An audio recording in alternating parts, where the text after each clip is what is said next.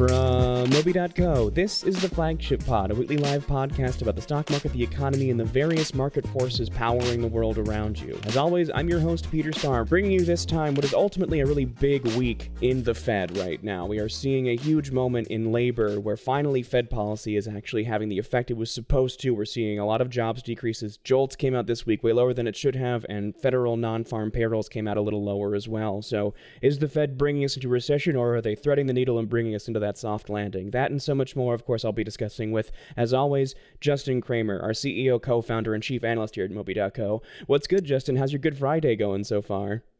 Good. No pun intended, actually. That was the first thought that came to my mind, but... It's usually the answer, yeah. So it's not a super intentional pun, but what are you going to do? Yeah, other than that, it's good. There's always busy work to be done on a Friday, so it's good the markets are closed today. Things are a little bit quieter, but besides that, it's a good time actually to do this and kind of react to what's been happening over the last few weeks with kind of a muted day here.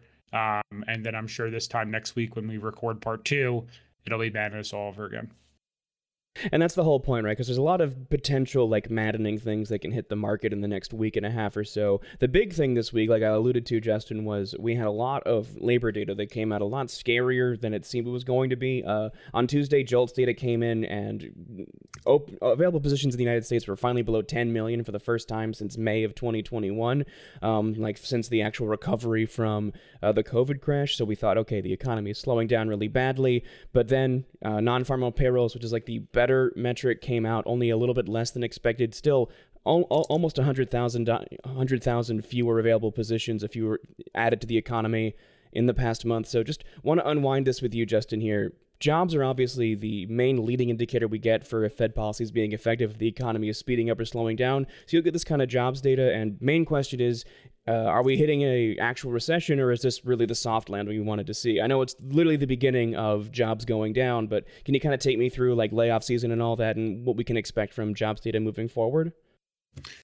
Yeah, it'll be interesting to see with the jobs data, to your point, how this all plays out, because this is a little bit preliminary. But as we know, the Fed's goal was to have a soft landing. So what that effectively means is they want to slow down the economy in order to slow down inflation, but they don't want to do so at the risk of completely nuking the economy. So super high unemployment rate, people losing jobs, GDP crashing. I mean, they obviously want to avoid that as best they can. Having said that, that's their secondary goal. Their first goal is a soft land, or the first goal is bringing down inflation.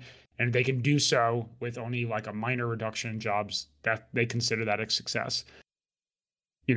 What's realistically going on behind the scenes is that as jobs slow down, people literally lose their jobs. So while, from an economic perspective, it takes the personal side away from things, at the end of the day, they're purposely putting people through some pretty bad times in terms of losing their jobs and, being able to afford to live more or less. So it's pretty sad. It's pretty traumatic, but I mean, that's what it takes. It's either that or you go to the store and you don't have enough money to afford to be able to buy eggs. So it's kind of this tricky scenario at the end of the day. Rather have some sort of income, which is the argument a lot of people on the other side fence make. But yeah, I mean, more or less that's what's happening right now. So not to get too sidetracked with a whole rant about why jobs data is important or it's not important, but right now we're seeing the JOLTS data, non-farm payrolls, all the things of that nature come in a little bit lighter than anticipated. So what we're interpreting that as is we're starting to see this slowdown that the Fed had been promising over the last year or two of raising rates start to really materialize. So you're seeing, people not hire as much, more people lose their job. We'll see what the unemployment rate looks like in future months, but this is kind of the first of many signs that it's potential, raising rates is working. The economy is slowing down.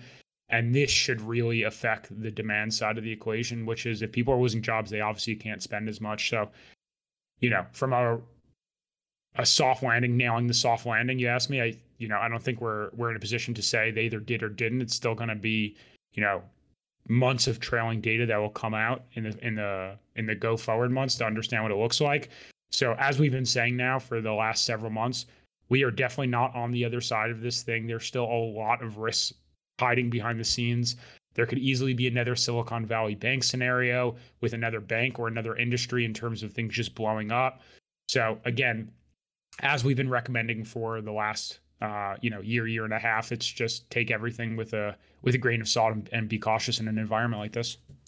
Especially when we are right here at a critical point for inflation as well. We're really excited because the CPI print is going to come out next Wednesday, which gives us an idea of where inflation actually is. But of course, one major thing about the CPI that's been kind of hanging over our heads as inflation has gotten better and better and better since last June is the fact that largely it's energy prices that have been driving inflation down, with some secondary effects finally materializing in last month's CPI. So this next one is going to be huge because we need to see things that are not energy driving that inflationary pressure down, especially because we just got kneecapped by Saudi Arabia, Justin. OPEC Plus announced they're going to be reducing production by millions of barrels of oil per day until the end of the year now, after, a mild decrease came out of the Russian sector. What's going on there? Is that just going to put us right back on the inflationary track, or is there anything we can do here to kind of mitigate the OPEC Plus cuts that we saw earlier in the week that kind of almost immediately left the news for reasons I don't understand? Yes, that is a really good point. It was the front page of the news for a bit, then all of a sudden, to your point, it seemingly disappeared. I think our next section might cover exactly what happened, what might have completely removed OPEC Plus from the headlines, maybe on Tuesday, but we'll get to that in a second, Justin. Yeah, I mean, the initial headlines were that OPEC was going to limit the supply of oil, which ultimately then would be an inflationary pressure, which scared people. But to your point, it kind of just like disappeared from the news cycle almost immediately. So, I don't know if there's enough information right now to be saying exactly what's going on. But at the end of the day, the U.S. became very, very much not energy dependent very quickly over the last few years. So for the last, decade plus, we've been net importers of energy. So we bought our, oil, gas from other countries, like specifically in, the Middle East and areas such as that. And then since really COVID started, we went from importing all this oil to now exporting it and producing it in-house. So you're starting to see a pretty big deviation in terms of energy prices across the globe. It's not as uniform as it once was. So, I mean, long story short, it's definitely going to put more inflationary pressure should it happen in Europe. We should be a little bit more protected from it here in the US. But again, this has been a big point of contention right now in terms of tapping into our own oil supply reserves. It's a hot topic with Democrats and Republicans on both sides of the fence right now. So, this just happened, and to your point, it's kind of been removed from the news. But this is, if we're looking at it in a bubble, or sorry, in a vacuum, this is definitely not good for inflation. Less supply of oil in a high demand environment is ultimately going to push prices up even further. Exactly, because one of the things we have to keep in mind, too, is that one of the things that really saved us from an even deeper inflationary spiral was a milder winter in Europe. So thanks, global climate change. It came in handy for, at least 1 year. Probably not any other years, by the way, given, the tornado situation we've been dealing with for the past week here in the larger United States. Anyway, so the main thing is going to be watching that kind of inflationary pressure, because we are at this sort of lull in demand for oil, which is just going to start picking back up come May, June, July as more travel picks up, that sort of thing. It's kind of the natural cycle you see in these energy markets. So nothing to freak out about now, but definitely something to watch. And it won't be reflected in this month's CPI, because the CPI print that comes out in April reflects prices in March when they were at their lowest. So we may see, the biggest sort of surprise in terms of how positively inflation is moving, but that can just move right back in the wrong direction come the May print. But again, we'll have to see how that plays out. Again, wild times here. Not sure what OPEC is thinking. I guess they're kind of pissed that we actually went ahead and opened that oil field in Alaska for ConocoPhillips. But again, we'll see how all that plays out. But then that kind of gets into, broader things to talk about, because, we are recording this podcast on a day the markets are closed. And again, during this point, we're at the very beginning of Q2. We're not going to get earnings for a couple of weeks here. We're at the big lull in news cycle. So we have to look a little bit ahead and see what's going to be coming down, say, 2023, 2024. And so that gets us into, I know people are tired of hearing about this, but we haven't had sort of the market perspective on this. Obviously, OPEC got wiped away from the headlines on Tuesday when Donald Trump actually, appeared in a New York court and was indicted on 34 counts of business fraud stemming from various payments made to various Victoria's Secret folks and porn stars and whatever. People were anticipating a lot more out of the indictments, and it kind of feels like it can go either way, but it obviously was a big circus that didn't kind of lead to a lot, since the actual trial itself is not going to really take place till about October, December. So, Justin, what are your thoughts here, man, in terms of like how this is playing out? The first U.S. president to ever be indicted on actual criminal charges, like actual felonies. It's pretty wild. Nixon didn't quite make it, but looks like old boy Trump did. How's this kind of play out for the markets? Like, the market craves stability. Is this kind of a destabilizing event, or is it just honestly kind of like more political theater than anything else? Yeah, I mean, we talked about this before. It seems like the charges are pretty loose. They released it earlier this week in terms of actually what they were. There's, over 30 counts. We're not going to dive into each specific one. But there's still a lot of information to be had. He's not due back in court for months from now. So ultimately we'll see if this trial even materializes, a whole nother story. So for now, I think it's a lot of noise until we get more information and these things play out in real time. Ultimately, what's going to do then and affect the election is, one of a handful of things. So you have people who are kind of your diehard Trump supporters. I mean, he could do anything and it wouldn't waver their support. If anything, him getting arrested, makes them further anti-government, anti-establishment, and probably pushes his narrative even further. But at the end of the day, Trump could do anything with some of these folks and he'd get away with it. Past that, you probably have then people like who are a little bit more neutral and again are taking either one stance or the other. Like, they're seeing him get arrested and saying, like, this guy's out of control, he can't be the president, and they're being pushed more towards the left. And then you have people who are a little bit more neutral, aren't sure, and they're seeing stuff like this and are agreeing with the narrative that Trump is putting out, that the government's out to get him and, X, Y, and Z. And we won't comment on that at all. But point being, they'll see that and be like, I empathize with Trump a little bit more than I once did. So at the end of the day, those are going to be people, I think, on the extreme right, or the people who are supporting him, and then the people who are kind of like in that swing category. But your conservative conservative Republicans, people towards the middle, and then obviously the people on the left side of the fence, it's just, I think Trump has become so controversial at this point that he's adhering to a smaller group of people that he once did. And so when the election comes around, whether he's the Republican candidate or DeSantis is or somebody else that we're not considering, at the end of the day, I would be hard pressed to imagine that they're able to take down the Democrats. And it's not necessarily that the Democrats have such a strong platform. If you look at right now who would be the next likely candidate to run next year, I mean, it's probably Biden again, as crazy as that is to believe. And a lot of people would just vote for Biden out of the sake that he's not Trump, which is what happened in the last election for a lot of voters. So at the end of the day, if Trump ends up, being found not guilty of these charges, he ends up running for president, takes the Republican nominee, all the stuff that is very likely. I think there's a very, very strong chance that the Democrats, have another 4 years of power. But we'll see how this all plays out. Obviously, these things change in real time and anything's possible. Yeah, the only real place this is kind of moving the inside baseball, so to speak, is within the Republican primary itself, right? Because further, like, it's what we've been talking about a little bit. Like, these charges are kind of weak, and you kind of feel like New York threw these out as quickly as they could, given that more and more it's looking like that if there are going to be indictments to Trump from the whole situation in Georgia, which I'll get to in a second, those are going to drop more in May, more next month. The situation in Georgia being Donald Trump was literally caught on tape asking the Secretary of State of Georgia to just give him enough votes to win the state of Georgia during his whole, big lie, whatever you want to believe type situation, where he was, trying to see if he could, overturn the results of the 2020 election, which was just honestly, it's a wild thing to listen to on tape. Like, he's treating an election like it's a business deal. That's something that is actually chargeable and something that's more of a real felony than, impropriety, like a little bit of impropriety with how you're using your own money to support your own campaign, which is what all these payoffs were. I mean, they were gross and weird, but the legality there is kind of goofy, and that's not even counting also indictments coming out of the special counsel looking into January 6th right now. So this could be the beginning of an interesting situation for Donald Trump, like you said, Justin. It feels like New York kind of rushed to be first, given everything else coming down the transom. And all this really has done is kind of cement Trump as the front runner for the Republican nomination. Like, it hasn't really moved anyone on the moderate side. Like, the thing Trump would need from these kinds of indictments is people on the Democratic side being like, oh, okay, yeah, it's going too far. But it hasn't. Like, it's just cemented how deeply polarized we are. Like, you either, ride or die for Trump, or are so thoroughly against him you could never even consider voting for him. Like, Trump is kind of like the moderate eliminator, right? And it has cemented him as the front runner on the Republican side. Like, DeSantis can't do anything here, really.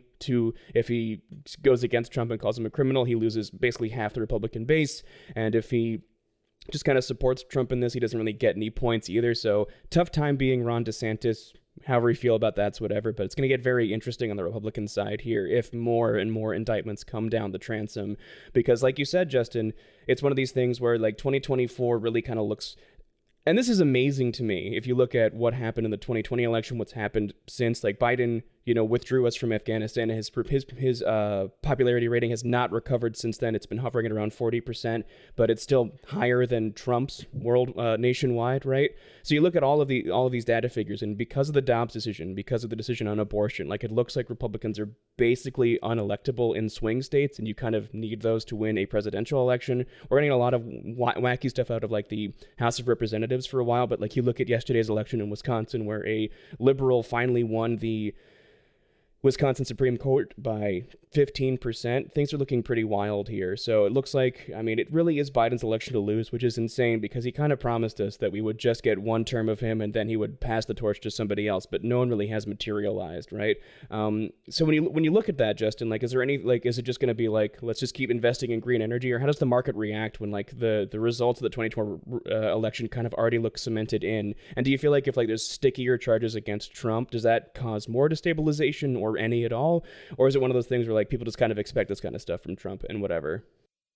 It's, to your point, he's such a polarizing figure. I think at this point they would expect it to some capacity. I think the bigger thing to like really like pay attention to is if these charges stick, and or the amount of progress that he makes in the primaries and the elections.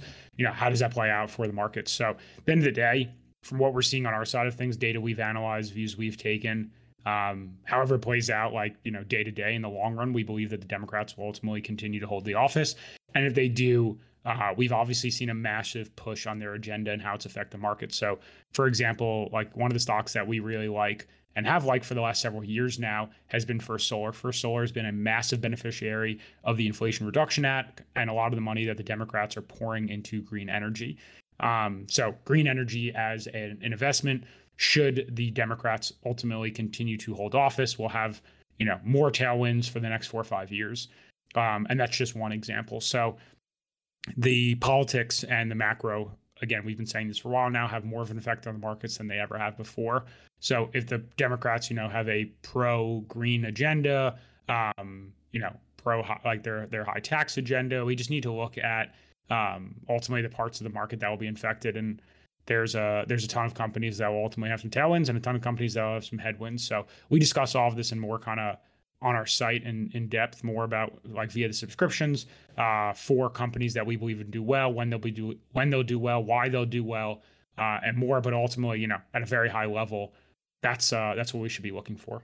Exactly. And of course, audience, that does get us to the only ads we have in the mid-roll right now. And of course, this podcast is brought to you by us, Moby.co. If you want to get a better sense of our long-term perspective for all of these, you can check out our actual articles and our actual dashboards on green energy, on sort of the longer-term trends we see playing out. Our whole perspective here is going to be that sort of like 3 to 5 year time horizon, because while like in stock picking, that can be seen as a cop-out, because on 3 to 5 years, most stocks win. We want to give you the best chance for the best possible gains over that 3 to 5 year time scale. You're not going to win this game by day trading. You're not going to win this game by making wild moves. You're going to be incrementally growing your wealth the smart way, and that's by having this long-term perspective. So to get that on green energy specifically, which we're going to be releasing more on next week, we have finally another industrial pick that fits in with the whole green energy narrative that's happening right now. You can check us out over at moby.co/go. Get a free trial, see what we're all about. We're really revamping a lot of our application right now as well. Things are about to get a lot smoother, a lot better. We're really excited to keep growing. Anything else on that end, Justin, or can I just go ahead and get back to the actual conversation?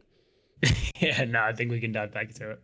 Awesome, man. Yeah. So other stocks that kind of work too. Audience, don't forget. First Solar is great, but also you have to think about suppliers as well. First Solar is going to be really competitive with a lot of other EV plays down the line as lithium and cobalt and nickel start getting a little bit more scarce as we buy up, all of it.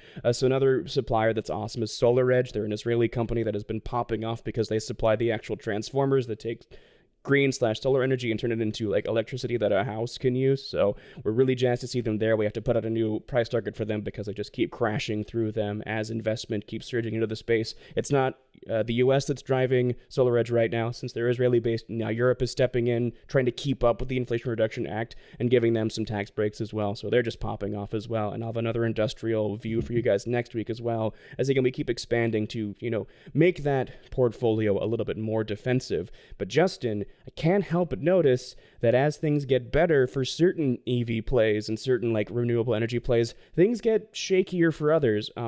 This is really inside baseball in the green energy space, Justin, but tax breaks for EVs are getting a little bit more complicated. And as such, Tesla just announced, or not announced, but just crypto on their website did their 5th price reduction in the year. It's only April now, and we've had 5 price cuts from Tesla's for a long time. Tesla, of course, has the best margins in the business, basically, but with price cuts coming in, is Tesla kind of approaching a bad situation as EV tax credits kind of get more complicated for them to hold on to? Or am I overreacting here as I, not obsessively, but occasionally check the Tesla website and see the price of a Model 3 just keep going down and down and down and down?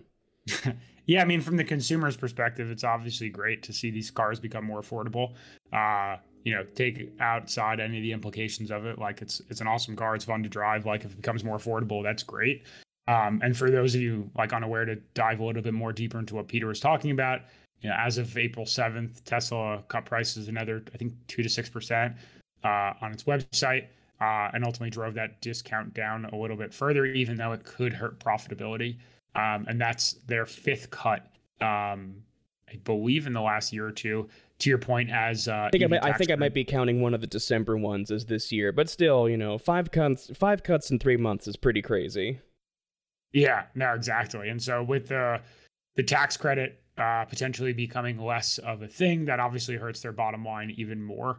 And those tougher U.S. standards that we're referring to. So, yeah, I mean, if it impacts them, it's obviously going to impact other companies as well. At the end of the day, the stock is up 70% this year. So like enthusiasm from investors is still pretty strong.